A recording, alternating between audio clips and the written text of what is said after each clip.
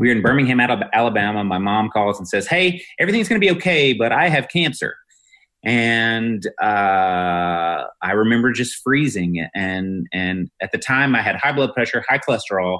I was already having my stress and anxiety manifest in my arms, and I would get numbness and tingling. And I'm battling back and forth, trying not to convince myself that I have ALS. And I'm literally always just paralyzed with panic and this anxiety on a level that it's hard to describe.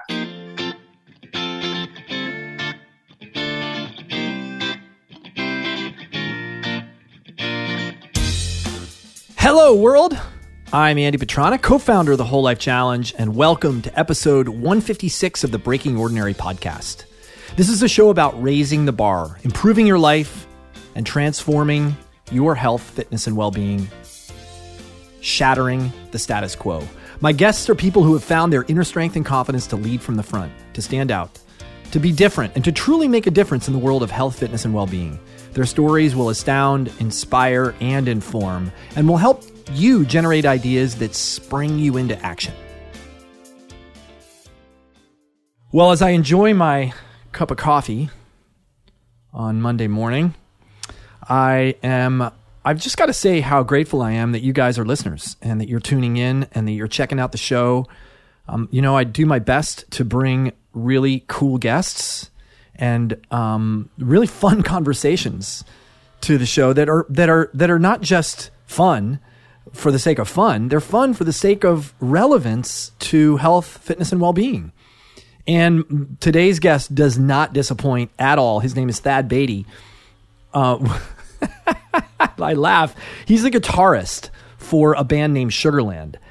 And he's also an unlikely Ironman coach. I'm not going to spoil it, tell you too much in advance. Actually, I'm going to get back to it in a second. I'll introduce Thad. I want to talk about a couple other things first. The first of which is, this is Breaking Ordinary. Yes! It's a new name.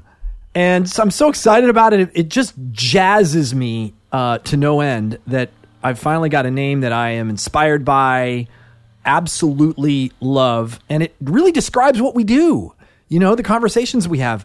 Every one of my guests is doing something to break the mold, to upset the status quo, and they're all in the realm of health, fitness, and well-being. So, I'm calling it 156. Episode 156 is really episode number 2 of the Breaking Ordinary podcast, but it is the 156th podcast that I have produced via the Whole Life Challenge. So there you have it. As I mentioned to you guys last week, I'm starting to do corporate speaking engagements to speak about strategies for wellness in life and workplace, using the Whole Life Challenge as a vehicle for that. If you're interested in having me come to your business or company, just send me an email at podcast@wholelifechallenge.com. Whew! Got that out. I want to let you guys know about my monthly newsletter, Stepping Up. You can find out all about that. It's pithy, short, bullet points, cool things you can incorporate in your life if you want to. Things that I find. I'm really just sharing things that I find interesting. And I send it out once a month only. I'm not spamming anyone. And you can find out more about that at andypetronic.com. I also have a really pretty solid batch, if I don't say so myself, of bodyweight workouts. The list of them are on my website at andypetronic.com/workouts.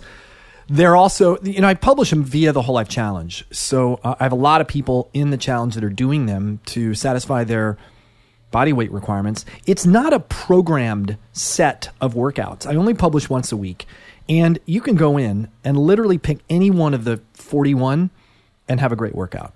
It's body weight. It doesn't require any equipment.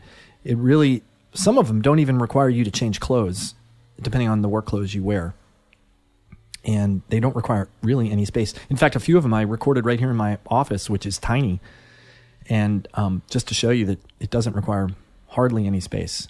Like the size of a yoga mat. It's pretty much it most of the time. What else? I'm headed off right now, just to give you a little bit of raw and relevance in my life, it's been a very long time since I've done any sort of sequestered, off the grid training for my own personal improvement, development, transformation, etc. And this week, I am headed off to something called Warrior Week. It's got a... I was a Marine, so anything that uses the words warrior, I look at and go, really? Is it really warrior? This really is. I've been practicing and prepping for this for the last 2 months, and it's really, the warrior part is really about the inner journey that I am on, not as much about the outer. Although there is an outer journey too. It's a program for men that I'm involved with, and I actually am getting an incredible amount of value from. So I am off for a full week of off-the-grid training that I'm a little bit nervous about. So that's what's happening in my life. In the interest of full disclosure, I may share something about it. I'm not sure how much I can share, because if any of you out there decide you too are interested in doing Warrior, I don't want to spoil it for you. So any of you men, anyway, they're working on a program for women, but right now it's just for men. Anyway, let's talk about Thad Beaty, the guest today. I've never really had a conversation with a rock star. He's a freaking rock star. I mean, this guy, he's not the lead person. I'm not a Sugarland follower or big fan. I was referred to Thad because of his unlikeliness as an Ironman coach, and who also happens to be a rock star. But he spent 9 years with Sugarland. He shared the stage with Lady Gaga, Bon Jovi, Kenny Chesney, Rihanna, Beyonce. Are you kidding me? Albums that sell upwards of 10 million copies. This guy is selling out stadiums. So some of the conversation we have is really fun about what it's like to be on stage in a stadium as a rock star doing this. Some things I had never, ever thought about would come up in the conversation, which is really fun. But he had a few traumatic events that occurred in his life, including his mom being diagnosed with colon cancer, some people dying. We talk a little bit about what happened, and then what caused this transformation, because he transformed. He lost 70 pounds and decided he was going to do Ironman. And, that's a funny journey too, because Ironman, the organization, he was pitching them to become like a spokesperson, and they were like, yeah, right. This guy, ha. And, it was pretty cool, pretty fun story. And he is now, check this out. He goes on tour and he pulls up at a new tour stop, and instead of, I don't really know what other rock stars do because I've never really talked to other rock stars, but it certainly doesn't normally involve, in my mind, taking out their road bike and going for a road bike ride, in the middle of Kentucky or in the middle of West Virginia or in the middle of California, for goodness sake. Or going for a run and, not having a place to shower. They got the tour bus. They do sometimes, but not all the time. It's just crazy. He's also now a coach. He's helped people through the experience of doing endurance events for themselves, like people that are overweight and who, need that kind of coaching. And he's been on ABC's Extreme Makeover Weight Loss Edition. He's been featured in People Magazine, Triathlete, Competitor, CNN, Ironman.com, Transform Your Health, AOL. This guy's a rock star and a rock star, if you know what I mean. So I'm not going to belabor this any longer. Let's get him in here, shall we? 3, 2, 1, go. Here we go. Thad Beaty. Enjoy. Thad, welcome to the Andy Petronic podcast. Thank you so much for having me. I'm honored. I think it's going to be a fun little time here.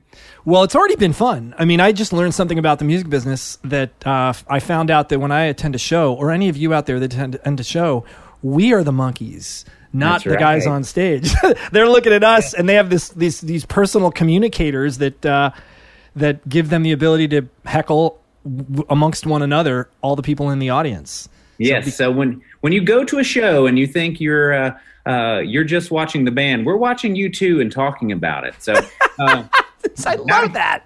We can see the prelude to the girl fights as it starts to kind of bubble up, and you can tell that the two girls that have had a little too much are about to get fussy, or the guys that are being a little machismo, or once a month the marriage proposal, or the frat guy that refused to sit down in front of the old lady the other night, and some guy had to step in. So these are things that we want to see because they make the shows unique for us. So it's each of our personal responsibilities to have our eyes open and say, all right, section 114, about 3 rows back, check out the guy wearing the such and such and the such and such. And then it goes from there. So we recently had a guy. Yeah, be warned. Yeah. Go ahead. We had a guy who I feel as though has spent the last 5 years practicing his dance moves to every song. And he had a front row seat directly in front of Jennifer, and he had the entire show choreographed. And wow. I could not look for the entire almost 2-hour show at anything other than him. It wow. was, he had some, I'm talking for real moves. Some good stuff out there. Do you guys bring people up on stage ever? Do you would he be a guy you brought up, or do you just not do that? It all depends. Every show is different. And if the things are right, maybe someone gets up there. But, I think we learned a long time ago that the potential for that to go extremely downhill, it's a high risk scenario. Not for us, but yeah, folks at shows who've had a couple of cocktails or maybe a $12 beer, it can get interesting. Or 6. Yes. Yeah, it's crazy. Have you ever had an incident occur like that comes to mind? Not with anyone on stage, but there's definitely been times where we went through this rash of shows back in the day, where every time we played one specific song, during the guitar solo of that song, it's kind of like the emotional apex of the show, a fight would erupt. And this is like show after show after show where this is happening. And so eventually one night, Jennifer just stops the whole show. And she is brilliant. Her mind works so quickly. She stops the whole show. Everyone separates.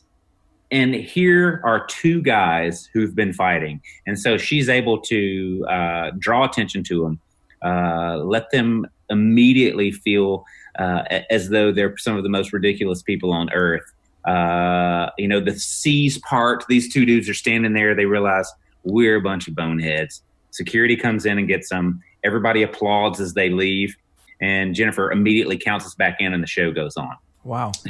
And so there's little things like that happen throughout the years. And or just like, and I think it's going on this week, the Sturgis Motorcycle Rally. So basically South Dakota, all these motorcycle dudes drive in from all over the country. It's hundreds of thousands of cyclists, and not road cyclists like us, but Harley drivers. Yeah.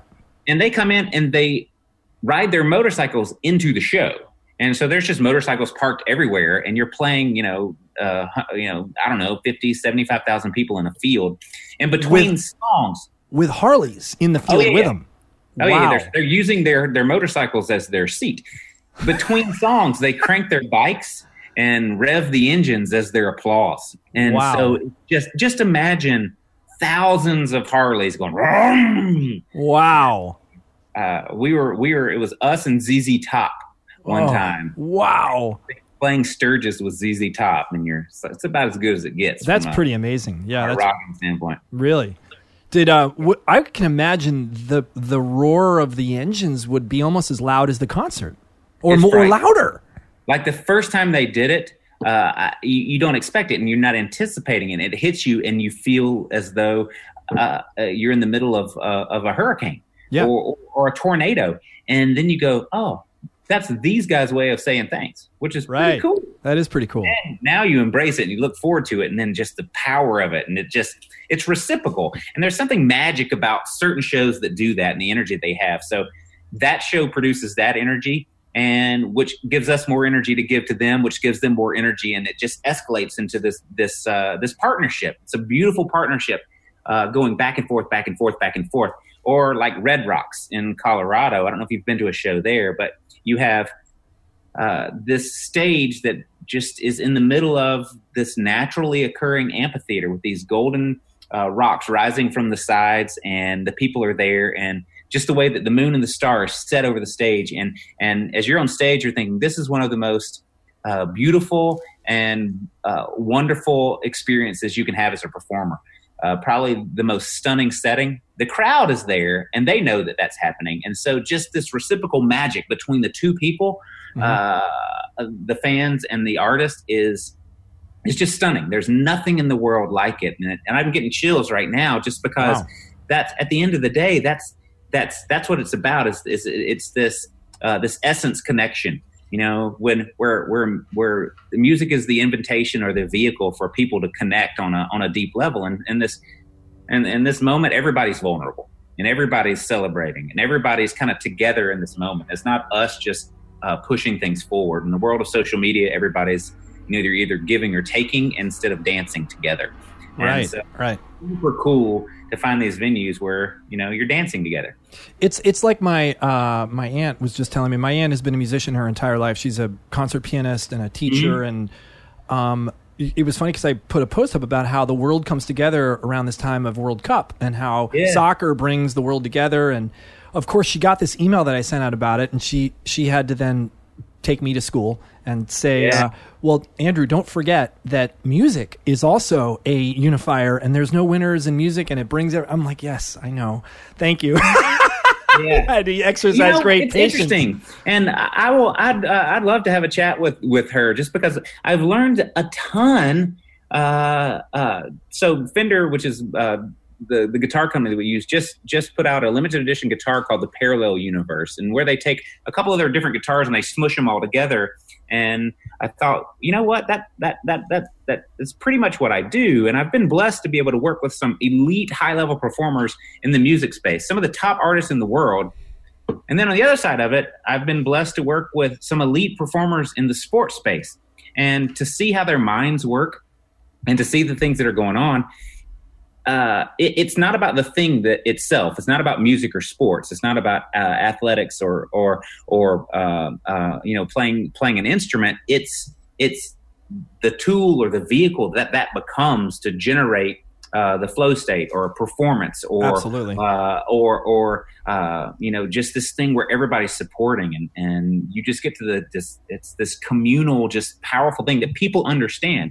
People understand performance on that level, and they don't necessarily all know how to get there. And it's cool to kind of pay attention to see, the similarities between a high level performer in music and a high-level performer in sports, and how you go. It's the same thing. Yep. It's the same mindset. It's the same practices and the same skills and the same insecurities and the self-doubts, and how they go through it. I've been super blessed just to kind of watch both sides and go, wait a minute, it's the same thing from a brain standpoint. It's just one person has using their legs to run, one person's using their fingers to play piano. Yeah, and I think one of the cool things is a spectator. I've been on both sides of both. Actually, I was a trumpet player for 20 years. I went to the Eastman School of Music, so I've been on the music side. I've been on the athlete side, and but as a spectator or as an audience participant, when the artist hits that flow state, that's when everybody in the audience gets chills, and they watch some spectacular performance that's completely out of 3 shoulders above what has ever been done before, or whatever. Yeah. It's really amazing how connected we all are when those moments occur. I made a decision at the beginning of this tour to just simply open my eyes wider. And one of the things I was going to do is I was going to learn to use a camera to do it. And because I don't know how to use a camera, I don't know how to shoot video, I don't know anything like that. So I thought, well, this will force me to slow down. And the conclusions that I've come to is through that, you see the power of the human story, and you see the vast importance of community, and how community coming together and wrapping around something and binding together for a cause and good is just mind-blowing and stunning. And I've learned more probably in the past 2 months than I have in the other 43 years of my life. Regardless, I'm a redneck from Mississippi, so it takes a little bit longer for me to be able to process information and things like that. My wife and I are both musicians, and if the world depended on us solving a long division problem before the apocalypse, then we're all going down. So. But you could entertain the zombies when they get here. Yes. Fend them off with the music. That's right. We would do that. I love it. Well, I know that you have we're wanting to stay on script. You told me not to drag you down any of my wormholes. So. I told you, I said, look, I'm for sure going to get the first question in. And you know what? It's been 10 minutes and I still haven't done the first question. It's my fault. I take full responsibility. It's my fault. It's my fault. Okay. I'm going to shut up and listen now. Here we go. No, this is great. This is so great, because I was just thinking about, okay, well, how do I wrangle this and bring it back into why you're here, and to be on point. And I'm working on, I've just so everybody else out in the audience knows, I've been working on putting together the podcast into a framework that fits into 9 questions. And I think we've already kind of covered a little bit of question 1, but I'm just going to go in and start and kind of see where it puts us. So when I first learned about your story around your health and well-being, I was inspired. I was inspired by what occurred in your life, and then the responsibility you took for shifting the things that you needed to shift in order to, I don't even know what in order to, you just changed a lot of things in your life. And I wanted you just to talk about that. Yeah, well, I think it came down to I'll give with the understanding that we got 8 more questions to go after this. Yeah, well, we're going to do our best. If we don't get to 8, no big deal. So I've been lucky to travel the world with a ton of awesome artists, elite, high-level people that I've been blessed to learn so much from, some wonderful people. And it's also a stressful life. And I did the typical thing that many rock and rollers do is, you take care of your emotions and idle time by all kinds of things that aren't necessarily healthy, booze, food, whatever the case may be. Where they feed us 4 times a day. We have a chef. It's every meal is an all-you-can-eat buffet. And I received a call one day. We were in Birmingham, Alabama. My mom calls and says, "Hey, everything's going to be okay, but I have cancer." And I remember just freezing. And at the time, I had high blood pressure, high cholesterol. I was already having my stress and anxiety manifest in my arms, and I would get numbness and tingling. And I'm battling back and forth, trying not to convince myself that I have ALS. And I'm literally always just paralyzed with panic and this anxiety on a level that it's hard to describe. About 2 weeks after that, we were in Scranton, Pennsylvania. My guitar tech was having weird stomach troubles. Goes into the doctors and his home docs and everything and said, "Oh, you've probably got diverticulitis or something like that." He goes in. They say, "Let's do a little blood work." And this is like he's supposed to be at sound check, but instead he's at the ER just getting this stuff checked out. And they come back and say, "You've got stage 4 lymphoma. You're not going home." And so this is right after my mom's diagnosis. A matter of weeks go by, and we're performing a show at the Indianapolis State Fair, and a wind shear comes through. The stage superstructure collapses. 7 people lose their life at a show we're performing. And this is I remember that. Yeah. It's seconds before we're going on stage. And at this point, all these things, it took that for me to have a wake-up call. And I realized that I just needed to take the steps to reclaim my health. And it's something that I could control and something I could do. And it was our guitar tech who was diagnosed survived between 3 and 4 months. The Grammy Association has a wing called Music Cares.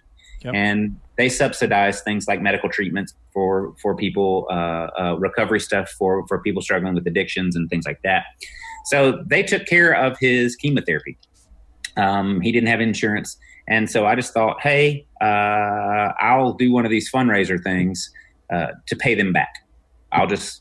They took care of him. At least we'll make it neutral. I'll raise some money. And yep. So I thought, okay, I'll just call Iron Man and I'll say, I'm going to be that dude. I'm overweight. I'll be the dude that goes and is your partial celebrity person. How did you pick Iron Man? I mean, you could have picked something a little bit easier, like some 10K or something. I don't know. I think I'd seen it as a kid, just like everybody else. And you think, oh, I'm okay, cool. I'll do this. Yeah. And they laughed, and I was persistent, and I kept calling and finally got through to the right people. And we played a show in Tampa, Florida, which is where their home base is. And at this point, I'd lost 75 pounds from my initial call to them. I'd carried my bike on the road. We talked about the Sturgis Motorcycle Rally. I'm wearing spandex going riding my pedal bicycle out on the roads with all the guys riding by me.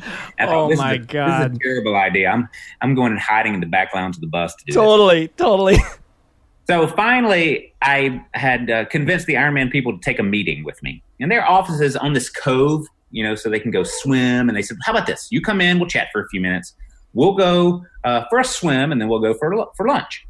Did they ever take you seriously up to this point? Like, were they just entertaining the idea that, we'll see this guy, I whatever? They probably get a ton of requests for people, with this craziness. But I was persistent, and so I go. We have our meeting. I tell them what's going on. I'm drastically different, and they're like, "You don't look anything like the guy from the pictures on the internet." Because, like I said, I'm 75 pounds down. Yep. I'm in reasonable shape at the time, and swimming came naturally to me, so I was a great swimmer. So we go out and do the swim that they were. Basically, I found out they're doing an audition or gonna, try to, see if I can handle it. Yeah, right. Totally. And, go and I do my part and swim like a fish, and from there they said, "Hey, why don't you come to Phoenix, Arizona? Be our featured athlete there. We'll see how that goes." So I went and did Ironman Arizona, and what was key about that is Quigley, our guitar tech that passed away, his family was from Arizona. And that was the first thing that I did. And so I got to do that race with his family there supporting me. And I'm on the run course, and somebody shows up and says, "Hey, I'm Quigley's cousin, and I just wanted to say thank you for taking care of him and doing this in his honor." And you go and it's mile 18 and someone else shows up and says, "Hey, I'm Quigley's uncle so-and-so." And just along the way, these people showed up, and for the first time in my life, I realized that motivation is not what we need in life. Motivation is not a driver. You can be motivated, but it doesn't last a long time. What we need is a why. And a why that's bigger than yourself. Something that when you wake up in the morning, you can't say no to. And motivation is one of those things that you can wake up in the morning and say, I can do it later. But when the why is bigger than you, you don't have a choice. Or you don't even want to have a choice. You want to dive in.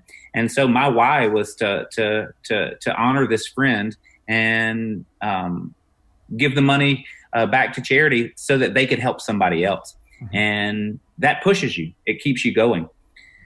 After that, Ironman said, "Hey, we want you to be the spokesperson for this campaign we have called Kona Inspires, and go to Hawaii and do that." I had 7 athletes who had various, someone with MS, someone who had stage 4 lymphoma, someone who had stage 4 melanoma, multiple stroke victim, all these people. And they said, "You guys are a team. You're going to go do it." And it was partially my job to take care of them, which led to me thinking, I got to figure this stuff out from a coach perspective. Yep. And I ended up just thinking, I want to be able to help these people because they all have a why. And the last thing that I want them to do is not be able to reach their goal because of the simple physical piece. The race is nothing more than a journey. Their why is what's important. Yep. We need to figure out the logistics of getting them trained to get there. And so I went and got certified in just about everything that I could. And here we are some years later, and I'm not only a guitar player, but a nutritionist and a multi-sport coach and a a movement specialist and have done all these things. And I work with Team USA's triathlon program. I'm going to Australia to be the head coach for the World Championships over there. And wow. So it's just this marriage between taking what I've learned as a musician and the heartbeat and the storytelling of that, and then realizing, I guess at the end of the day, I'm a storyteller and I need the people to finish just like I need to know the chords to write a song, I need to know the technical skills of getting someone trained so that we can help them tell the song that is the story of their life. And so I guess I'm just some kind of bizarre, I use different medium now to tell stories in addition to song. Well, I think you encapsulated really anything I've ever coached, because I've been doing this 25 years, but not on the music side, just on the coaching side. And finding the why is absolutely the heart of keeping yourself going, getting yourself up out of bed. You're exactly right. Motivation only lasts so far. The moment you don't feel like it, if you don't have a why, you're done. Yeah. You're done. Because then the feelings just stop you. The feelings get in the way, and then I'll do it tomorrow. Yeah. I saw some stats that the average person tries to lose weight 4 times a year. The average American. And 91% of those, I'll be an optimist, 9% of those are successful. Right. So you flip it, 91% of those people are unsuccessful at losing weight 4 times a year. All of them are motivated to start. And so if that's 4 times a year, that's once a quarter. That's 12 weeks. Let's say the motivation lasts 8 weeks. So we have scientific evidence that says motivation only lasts about 8 weeks max. Right. And if we're trying to do something long term, then motivation is not the primary fuel. It can't be. You've got to have something that's more powerful than motivation. And that's defining what your why is. Do you ever find yourself wondering what you're going to eat for lunch? Wondering where you're going to go for dinner? A really great way to not have to wonder where you're going to go or what you're going to get is to have the food already in the fridge. And if you're not a chef and you haven't prepared your meals on Sunday for the entire week, a really great way to do that is to get your food delivered from a service like The Good Kitchen. I've been doing it now for a long time. They send you once every couple of weeks a FedEx package with Whole Life Challenge compliant. They will make it based on ketogenic options, vegetarian options, Paleolithic options, and you stick them in your fridge and you've got them. You've got the answer solved to whatever thought is in your mind around, I don't know what to eat, or I don't know what to eat that's healthy in my house. It's there. Whether, like I said, for me, it's lunches, but I've also used them. I used them over the weekend, actually, for dinners. So if you want to check them out, I highly recommend it. There's a special offer for podcast listeners. Get 15% off your first order. Use this link, thegoodkitchen.com/WLC. You will not regret it. I promise. We've all heard the Simon Sinek stuff and the Golden Circle, which is, it starts with why, and most of us say it start with what? Well, okay, I want to do an Ironman. How? Okay, I'll guess I'll run around and swim a little bit. Why? I don't know. And right. The first day where you go, so you're telling me I gotta get my ass out of bed at 4:00 so I can go ride in a gazillion degrees, go to work, and then come home and I gotta run tonight? No. Motivation doesn't help with that. Right. It doesn't cover. Right. Well, if you take me back to when you made this change, the stage has just collapsed. What were some of the things you did? Because I just think back to the way your life was, and how much effort it takes to actually make a change like that. Like, I know you had a powerful why that was going to lead to you not quitting, but what were some of those things that you had to change? Did you go to the doctor right away? Did you find a trainer? What did you do? Yeah, well, I did go to the doctor, and that was, my wife's a musician. She travels. She's the real rock star in the family and has traveled and done amazing things and still is. And is she playing a band, or is she a solo artist? Or She was the bass player in Sugarland at the time. She's gone on to play with a ton of other people. She's out with an artist named Maren Morris right now. They're out on tour with Niall Horan from One Direction and doing crazy stuff. Cool. But I did go to the doctor. I found a doctor that was a concierge guy who the first thing that he did was carried me into his office and sat down and we talked for an hour, which is the strangest thing that has ever happened. And so I go in, I start bawling with a doctor. Doctors usually spend 12 minutes with you and and say, here's some pills, see you later. And so I heard myself talk a little bit, and he didn't talk. He just asked a couple of questions and I heard myself. And I guess the other piece of it is I think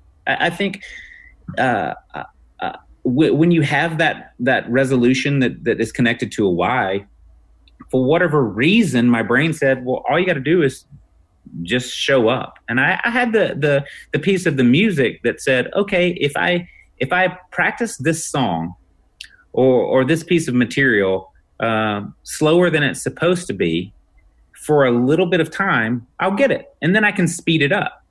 And so the skills from practicing the music piece of it just made sense of that's how you build. And I started realizing quickly that most of us are just paralyzed by a large goal.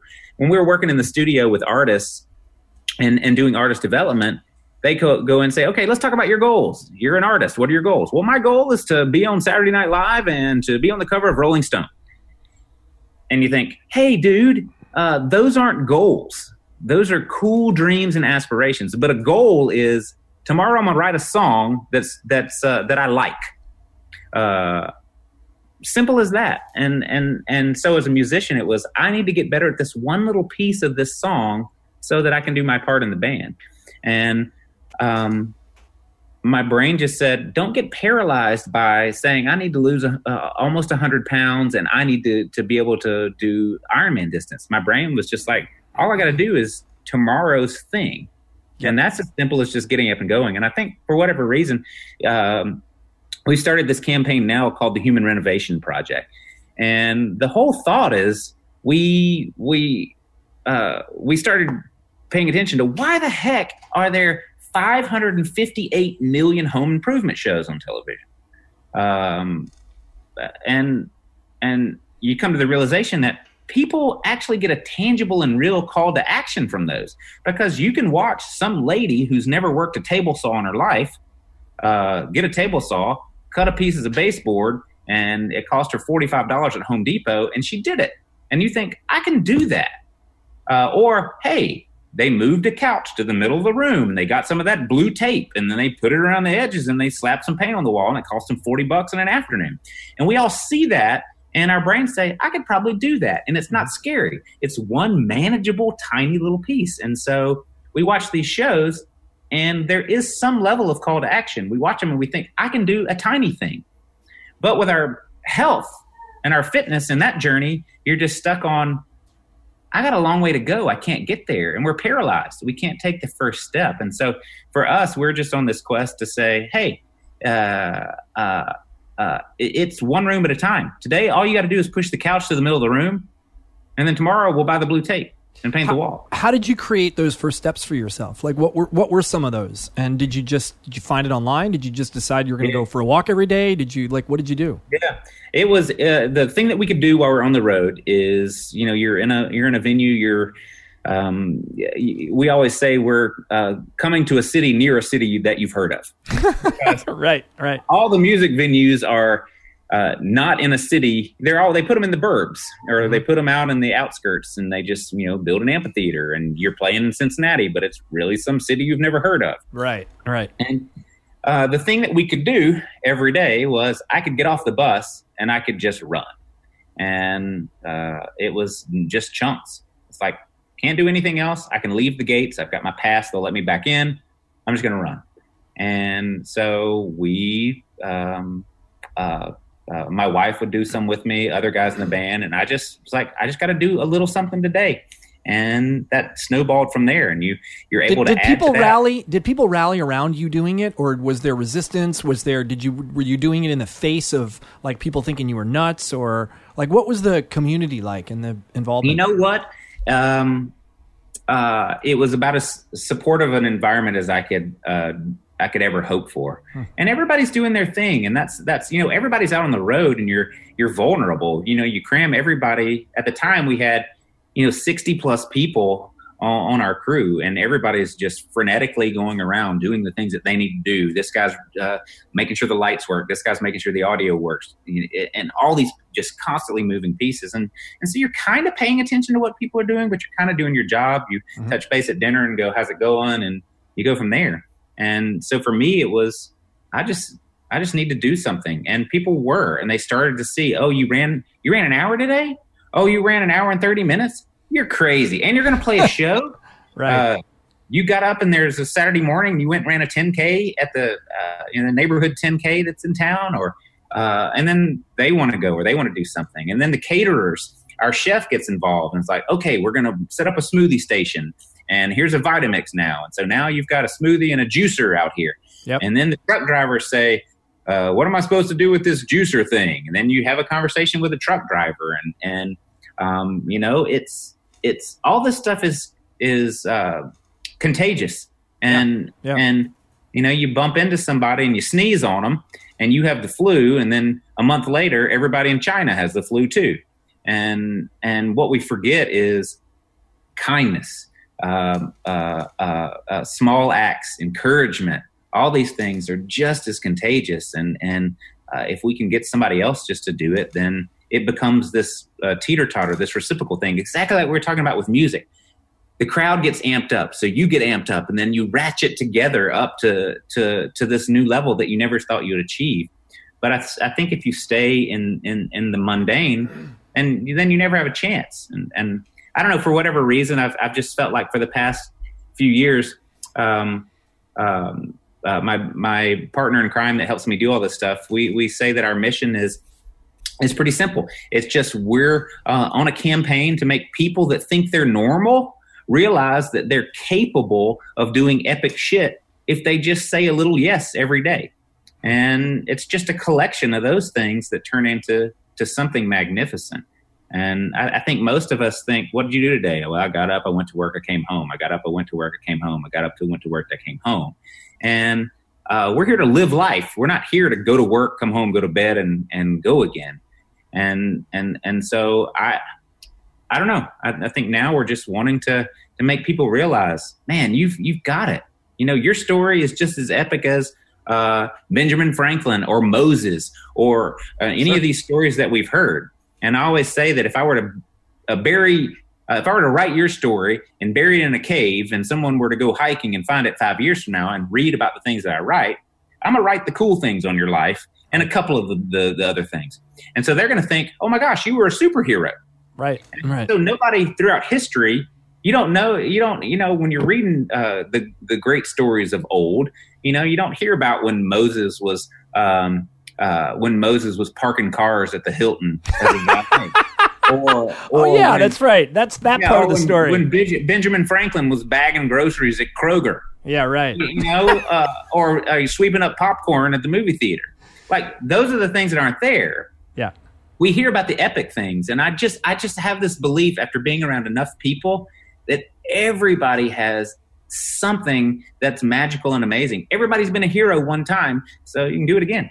It's just I love that. Because I think about you being on the road. I think about all the things that get in the way of people achieving what you've achieved, and I think about you being on the road and the difficulties that come with that. And you were showering on a bus? Is that? Oh, really, it's even better. You're showering in like the depths of an arena in like the visitors hockey team's locker room. Yeah. So everywhere you went, you were on the road. You had a bag. You had a traveling bag. You have to be ready to perform. So there could be part of your thinking that, God, if I exhaust myself on a run, what if I can't? Did that ever go through your head? Like, what if I can't actually do what I'm supposed to be here to do? I don't think it went through my head as much as it went through some of my bandmates. Yeah, right.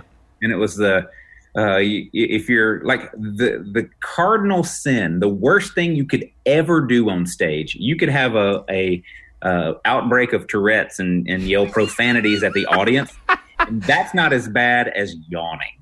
And so that's the thing in the back of my mind. You know, when you feel it come on, right. You know, so that was the one thing that I thought, if anyone in the band ever gets any inkling that I'm, you know, tired and don't have something for the show, then that's where, you know, support is probably going to change. But instead, I would get off stage, go straight to bed afterwards. They're staying up. I'm going to bed. So I now go by the name Old Man Beaty. Nice. Everybody's just. I relate very much to that. But your shows, you're probably up till what? At least midnight, right? I mean, I'm usually I can be in my bunk by midnight usually. Yeah, I have a hard time even with that. Like, I go to bed these days around 9:15. I mean, I barely make it to put my son to bed, and then I'm like falling asleep on the couch. So I relate very much to the yawn predicament. Oh yeah. I love it though. It's fun. It's exhausting, but the good part about it is when you're on the road, the bus is getting to the next venue, and a lot of times it's, you know, a 6 to 8 hour drive, and so I can set my alarm for 8 hours after I go to bed, and more than likely we're just getting there. Yep. There's nothing. Yep. There's nothing. It's not like I can get up and go on a grand adventure before we get there anyway. So you're able to sleep. It's just I'm not enjoying some of the finer things that happen in the twilight of the night. Were you ever not prepared for one of the triathlons or Ironman that you did? Like, were you able to get the swimming in that you needed to get in, or the cycling, because the amount of time that it takes to train for that? You know, I feel like I was, and I think I got lucky just because, once again, I'm a redneck from Mississippi, and you got to get across the creek every once in a while. You got to, you can't get eaten by the water moccasins, and so I could at least had the foundations of swimming, and I wasn't scared by that, and I think that's the biggest thing was I didn't have to overcome that, so I could get the fitness from swimming reasonably fast. Right. And in tandem with the running and the cycling, that kind of came. And I did it progressively, because I couldn't just kind of be on the road and just go, okay, I'm on the road, now I'm doing straight to an Ironman. I mean, I was there. The whole transformation was a year long or so. Yep. And it, because I think the blessing was because I was on the road, and because that forced me to maybe slow down and have to look at the goal as a longer term, year-long process. And maybe that was a blessing that I've never even thought of till right now. It just kind of paced me correctly. Yeah, right. And so from an injury standpoint, I was okay from all those things. And you think there are days that you need to swim, and your only option is, a YMCA 45 minutes away, and you don't have, this is, 5-6 years ago, no Uber. So you just think, well, I'm not going to pay $100 to ride a cab to go swim for, 1,500 yards. And you go, okay, well, I guess I'm supposed to do something else. And you're adaptive and you modify. And for me, I think what the average triathlete does is they're just locked to some static training plan. It's like this 24-week plan that I got says that in approximately 12 weeks from now on a Tuesday, I'm supposed to swim 2,400 yards, and I'll be damned if I'm not going to do that. But what happens is they burn out or get hurt before they even ever get there. And so this forced me to have a dynamic approach to it. I was able to learn to listen to my body, probably just due to the fact that I didn't have the option. Yep. Couldn't get anywhere else. Couldn't do anything else. Or you're at a place where you can't go run. So you just ride your bike in a compound on a trainer with breathing diesel fuel because all the buses everywhere. I don't know. That's a great question because I've never thought about that. But I think I had the nerves that go with it. But from a preparation standpoint, I just think that not finishing was never an option. Yeah, right. And so it. What is your favorite part of training? That all changes. It depends on the weather. It depends on where I am. It depends on my least favorite right now is swimming. Just because I haven't done much of it lately and it feels terrible. And so right now my favorite part of it is running. because being on the road, I decided this summer I'm just going to Google trail running in Oklahoma City. And that's what I do. I'll just Google something that says this trail is super cool, and it's you can hop in an Uber and go over, and you can kind of you can use that as an opportunity to think, to be by yourself. The one thing that I did during training that everyone seems to be blown away by is I did my entire year of Ironman training with no music. I didn't that was my next question, actually. That's so funny you said that. Yeah. As I've grown in my spiritual development, and built my own confidence inside, one of the practices that I hold dear and true to my heart is journaling. And it hasn't always been that way. And I haven't always known what to write.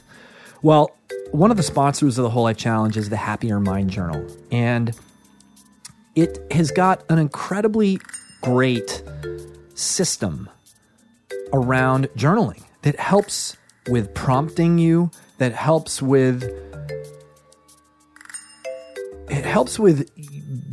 guiding you in drawing upon all 5 of your senses when you're writing each day. It helps you gain clarity around what you want. It helps you find your voice, and your voice is your guidance system, your internal guidance system. It also, one of the things I really love about it is it's built into the system is a review of what you've been writing. So I think it's about 10 days, you go in and you actually look back and you're like, am I writing anything valuable here? Do I want to mine the nuggets, the gold out of my own journal? And it guides you through that process too. So they are a sponsor of the Whole Life Challenge. If you go to happiermindjournal.com and you use the code WLC20 at checkout, you'll get a 20% discount on your first order. So check it out. It is a really valuable purchase. You'll be very happy you at least tried it out. And if you're so inspired, you'll keep ordering because it's really, really good stuff. So there you have it. I didn't listen to anything. No music. Wow. And I think it was weird for whatever reason. I don't want to call it masochistic in any way, but part of it was I'd be going to the studio later that day, and I'm going to be listening to music all day long. Yeah, right. And it was an opportunity to not have noise. And then what I quickly realized is being in that environment was a place that I wasn't comfortable, and it forced you to pick your scabs in some way. We all have all of this stuff that we pack down and we don't let it bleed out and get it cleaned up. And so when you're on a 100-mile bike ride and you look at the watch and think, okay, cool, I've been going for 7 minutes. In my mind, I've been gone for 3 hours, but it's 7 minutes. Are we almost there yet, Dad? Yeah. and so knowing that, you just have to, you wrestle. And you wrestle with your thoughts, and you go down these rabbit holes. And there are times where I'd be on the bike and I'd just start bawling. And it's now I was in the zone then. Now I'm scared of that again. And I know that there are things like just this week, my business partner relocated to Detroit. And so we've been running all of our day-to-day operations from Nashville in a certain flow for a number of years. And now the way that just normal everyday flow is totally different. Starting so this today. Is flow for your business regarding training, or this is everything? Yeah, just the things that we do with the Human Renovation Project, Music Moves, and all of the clients that we work with. So I just have a normal flow and a structure, and I didn't realize how you have routines. And now even this morning, so today, she moved yesterday. And so today I scheduled this podcast for today because I knew I would need some form of distraction so that I didn't just kind of walk around wondering what I'm supposed to do.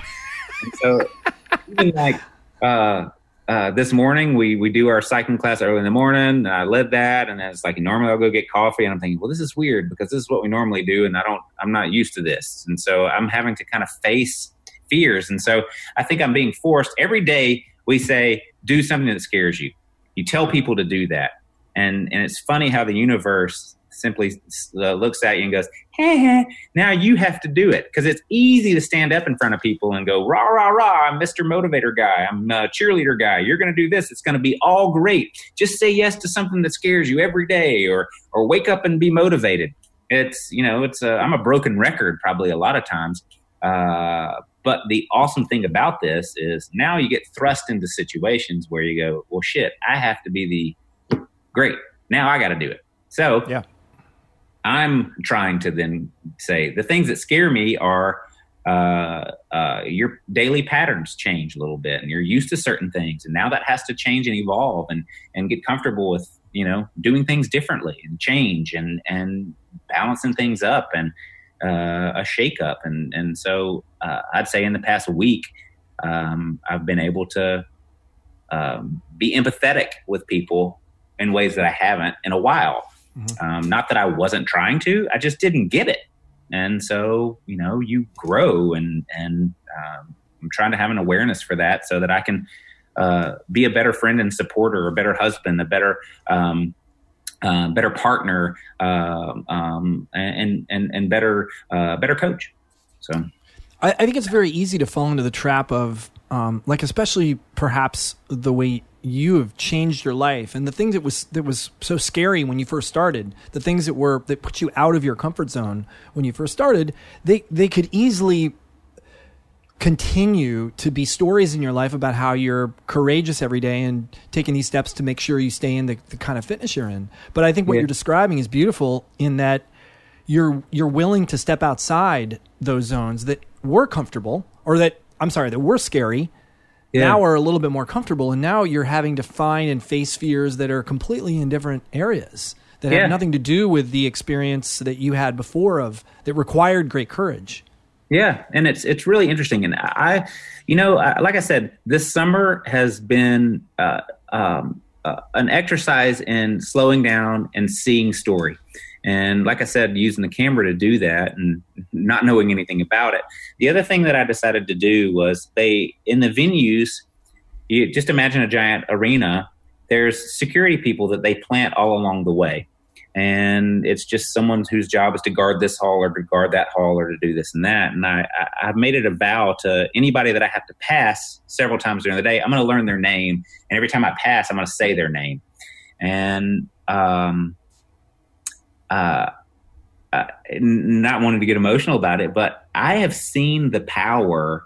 My life has been changed by just walking by, learning someone's name and saying, hey, John.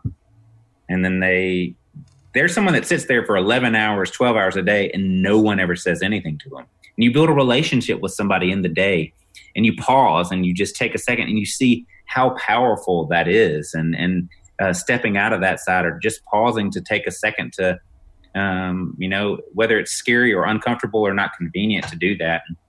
And it's taken from that. I'm reminded after all the Ironman stuff that we did originally, I was asked to work on a TV show called Extreme Makeover. Yeah, right. And this was a pivotal moment for me life-wise. I've accomplished a ton of stuff. I've done a ton of athletic stuff at this point and had gotten certified to coach and had helped a ton of other people do stuff. And the show reached out and said, hey, we have someone that their goal is an Ironman event. Can you work with them? And I said, sure. And they said, well, you got 7 months. She weighs 340 pounds. She's an African-American Mormon lesbian and comes from this crazy past.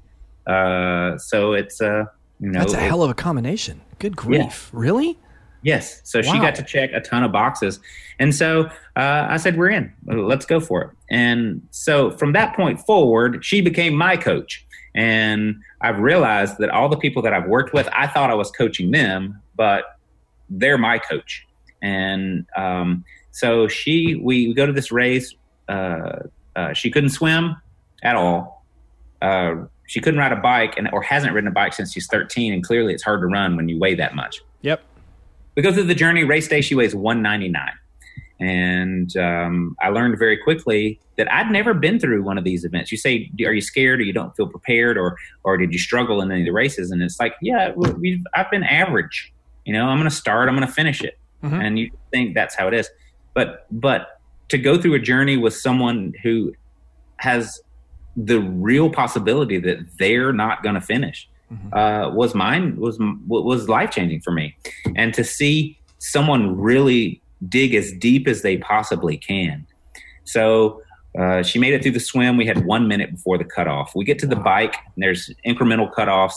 One of them was a time cutoff at 11:30, and it was the turnaround point. Mm-hmm. And so we get to this orange cone that's the turn to come back. I look down at my watch. It's 11:30 on the dot.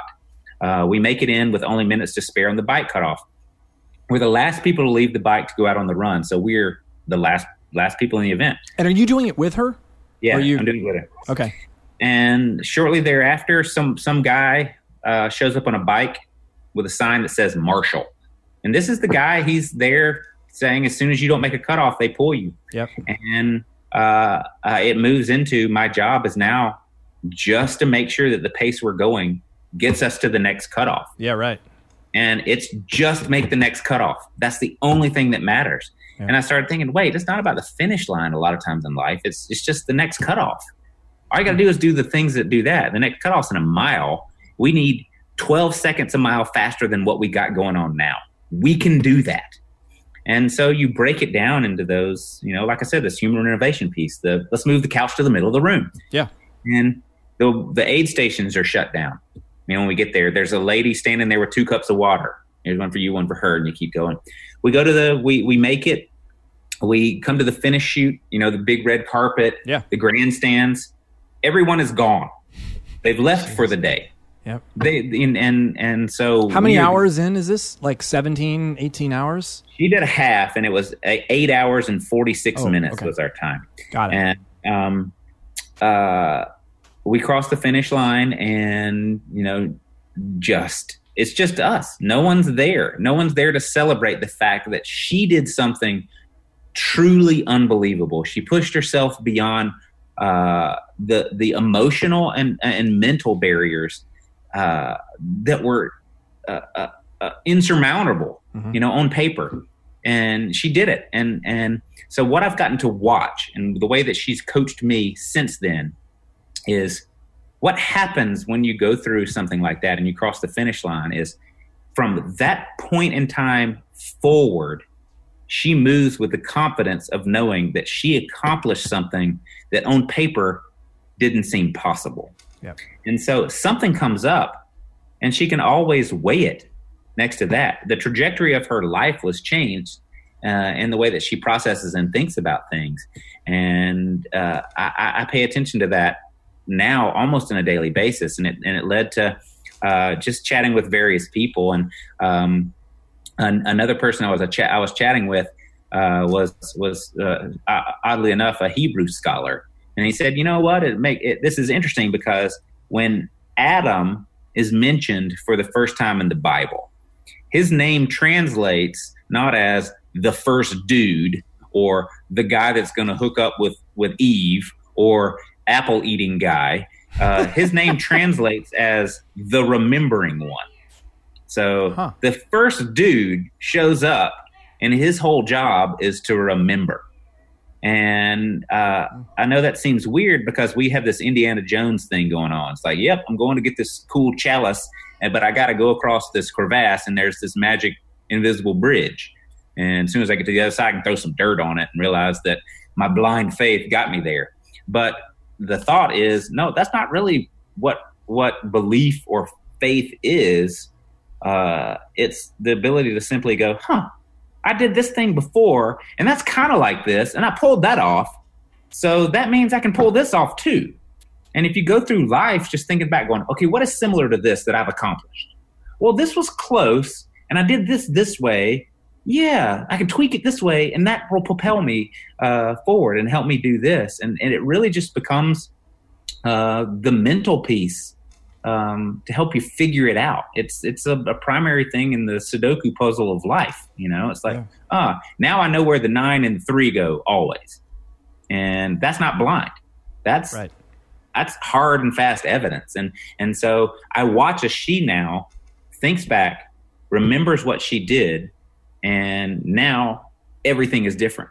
Everything has changed. And it's just a massive, massive thing that I've been blessed to learn from. Has she been able to keep the weight off and continue her journey toward? She's kept a good bit of the weight off.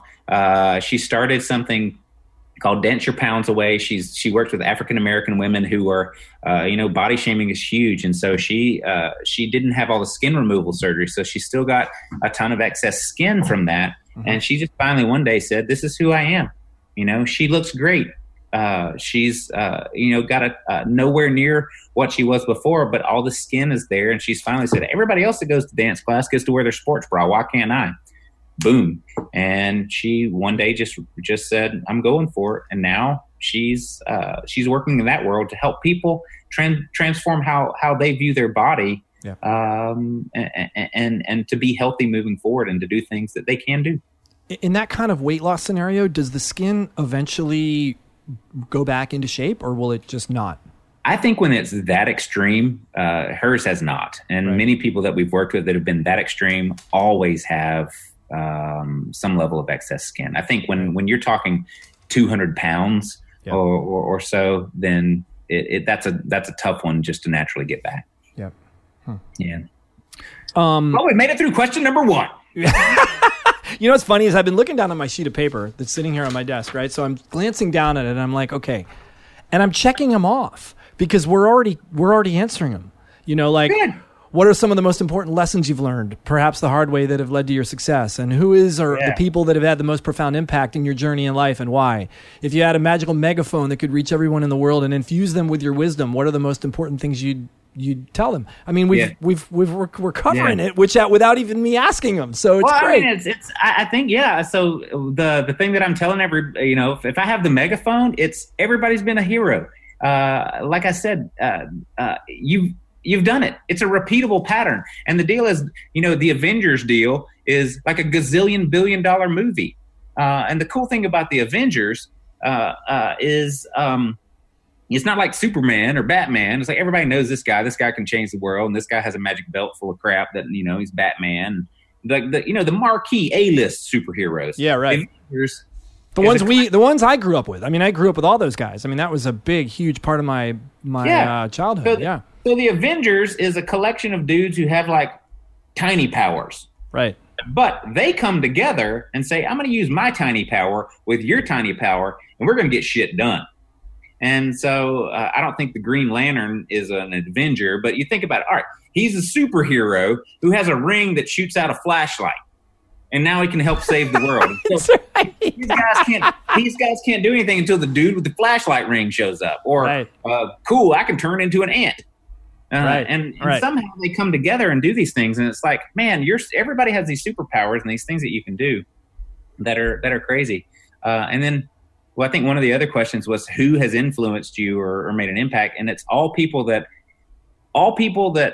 have asked me to coach them, who in reality, when you look back, have coached me. And one of the most pivotal ones is this kid that we've worked with for a number of years. His name's Johnny Agar. He was born with cerebral palsy. His dad was a pro baseball player. The mom says, this is he's born. The mom doesn't know what to do. She doesn't know if the father and son are ever going to bond. And for whatever reason, as this kid grows up, he's just fascinated by sports and just says, I can still be an athlete. And they instill the thought that he can be.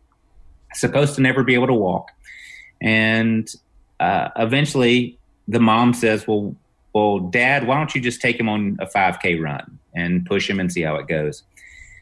And of course, the dad pushes him. They start doing other events together. Johnny grows up doing some of these things, and it's their way of bonding. But then Johnny says, I think it's about time for me to learn to walk because you're getting tired of running me around. I need to do my part too.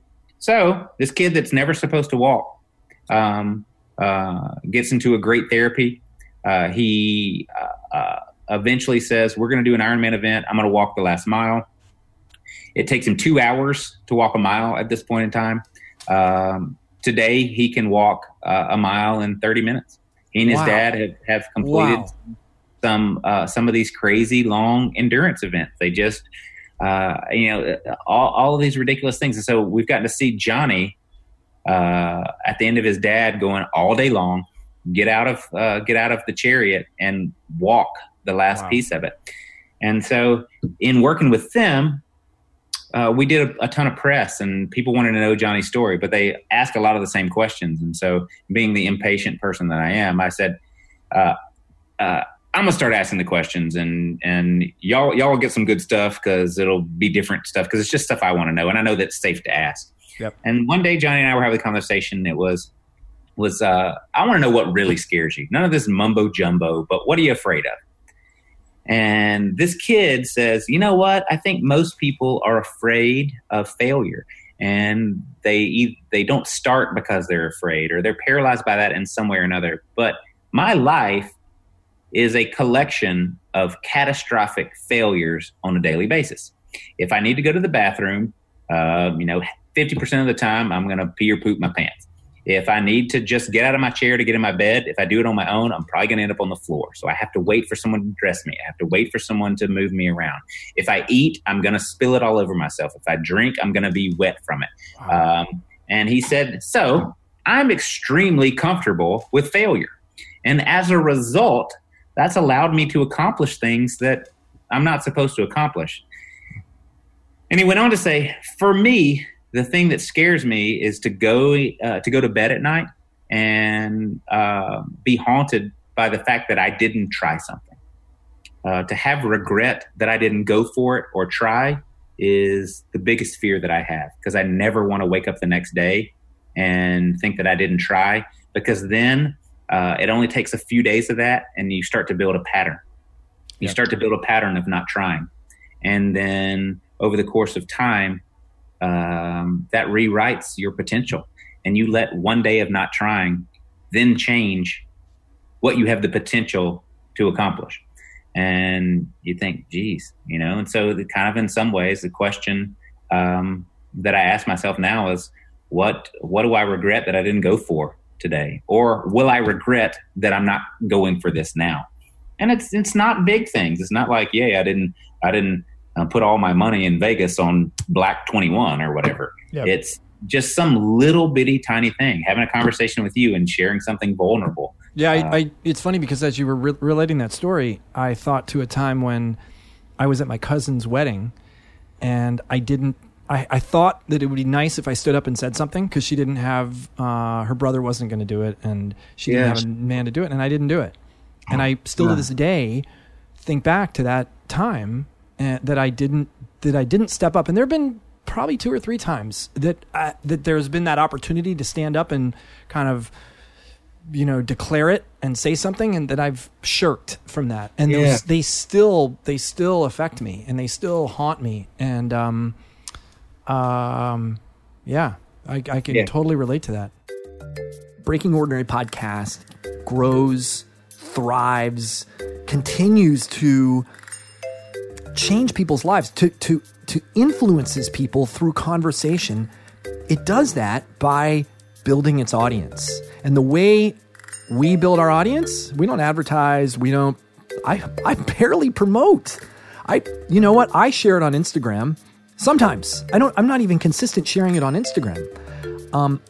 I rely on you guys. I rely on listeners who hear something really compelling and decide, I'm going to send that to my best friend.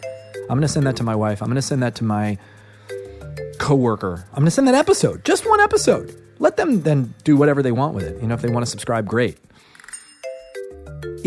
That's the way this thing grows. And I really, in advance of you doing anything, want to just express my gratitude for you being willing to consider doing that. The other way it grows is for it to build a reputation inside iTunes, and that happens through your reviews. So whether it's a 5-star, 4-star, hopefully it's one of those 2 reviews, but also writing something about it. It makes a huge difference in iTunes. So if you could consider doing either one of those things, sharing it on Instagram, sharing it on Facebook, sharing the episode, or your insights that you got out of the episode, I would really appreciate it. So thanks in advance, and let's get back to the show. Yeah, I think it's funny. I'm a yapper, so more than yours is that you feel like you should have set up to say something, and mine's probably I should have sat down and not said something. It's right. Or not said so much for so long. Yeah, exactly. That's funny. So what's next for you? What are you what's your why now? Yeah, I think right now the thing that really is the driver, the why, is I can't lose this thing inside of me that feels as though we have the ability in community to change the world. And in a world that is so obsessed with being right or wrong, being black or white, and most of the answers are somewhere in the gray. It's a little bit of this, a little bit of that.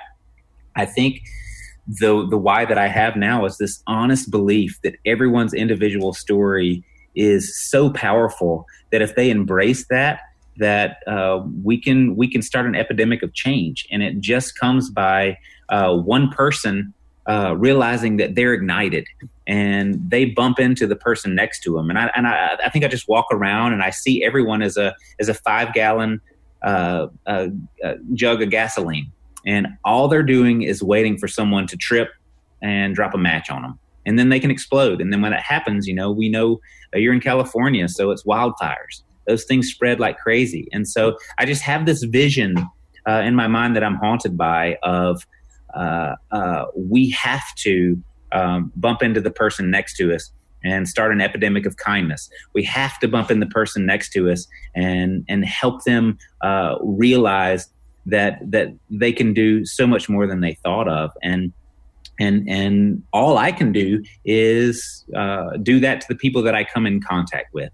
And it's not about doing anything crazy or anything. It's as simple as the people that you encounter, just trying to get them to realize their potential.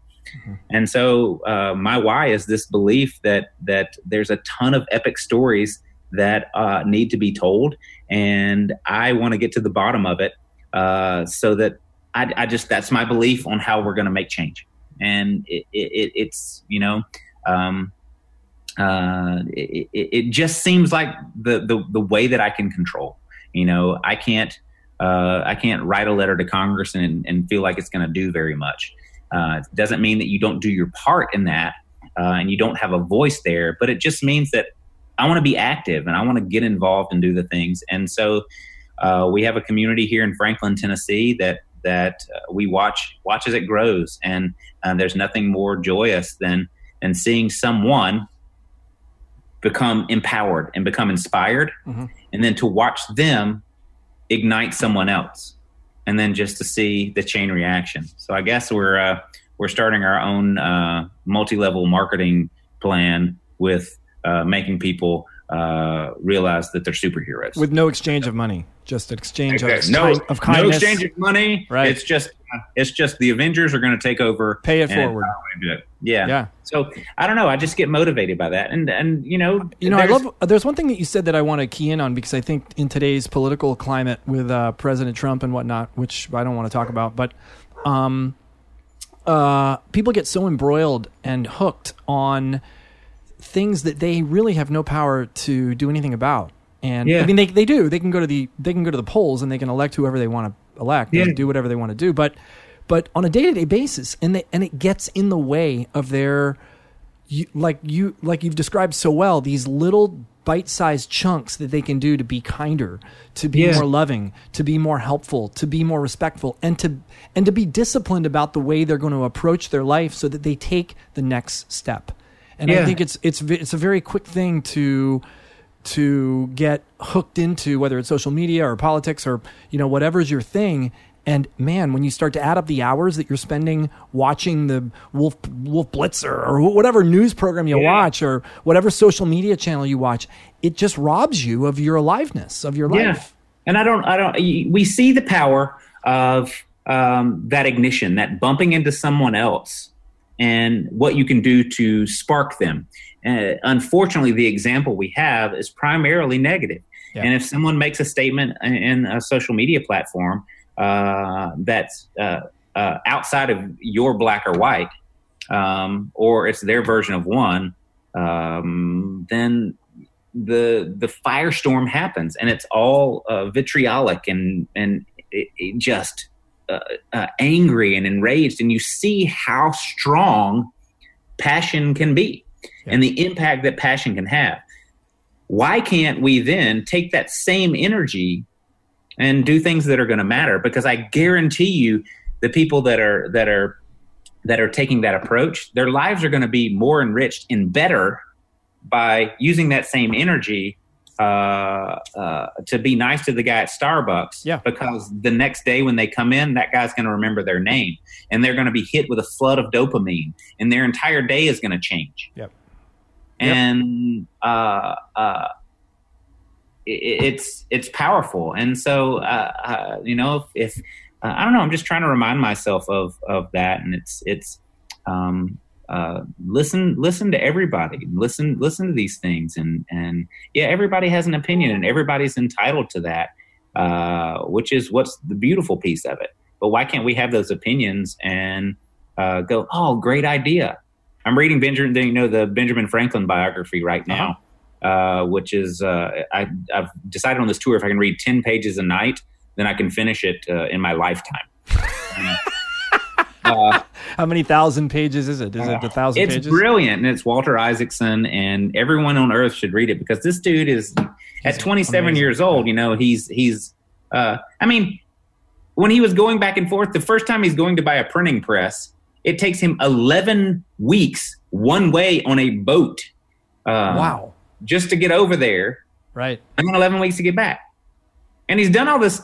He's spent half his life going on a boat back and forth. So I guess if you're stuck on a small boat for 22 weeks a year, you can think some things through. Yeah.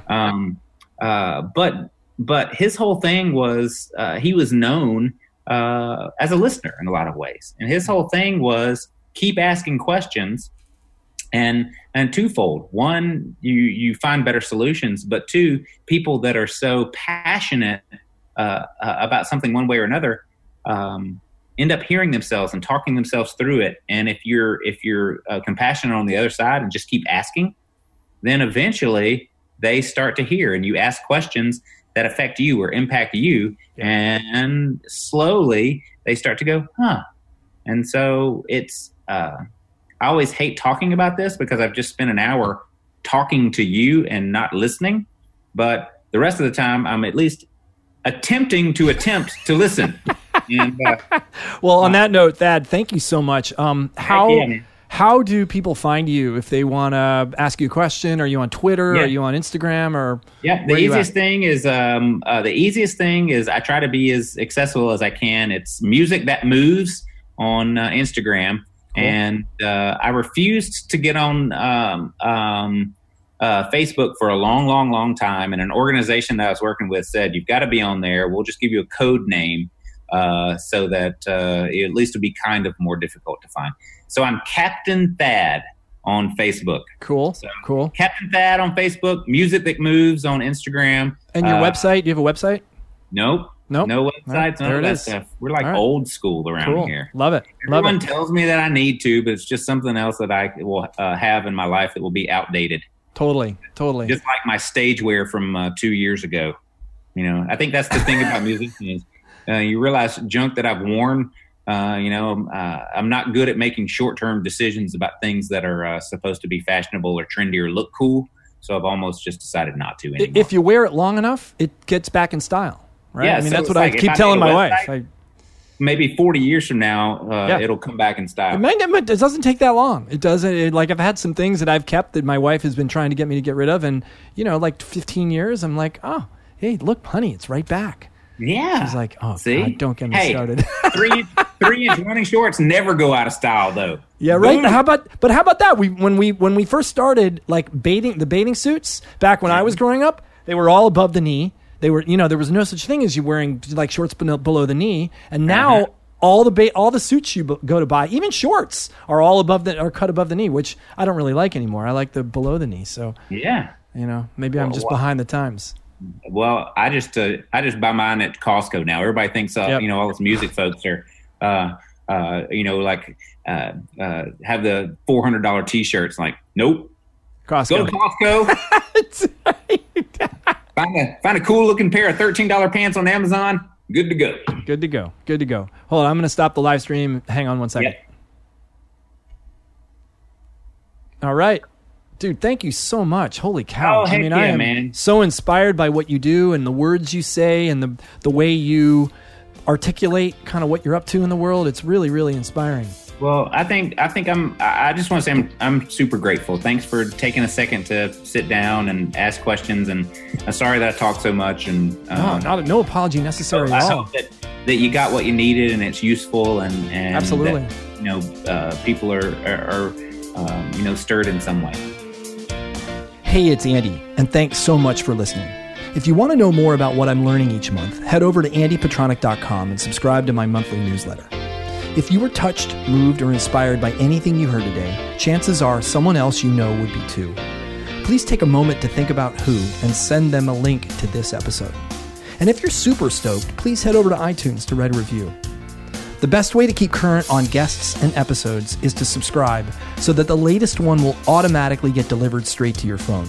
The apps I used for this are Apple Podcasts, Overcast, or Pocket Casts. The Andy Petronic podcast is produced by our team, Winslow Jenkins, Becca Borowski, and Ernie Hurtado. Big thanks to Nikki Grudidaria for the artwork.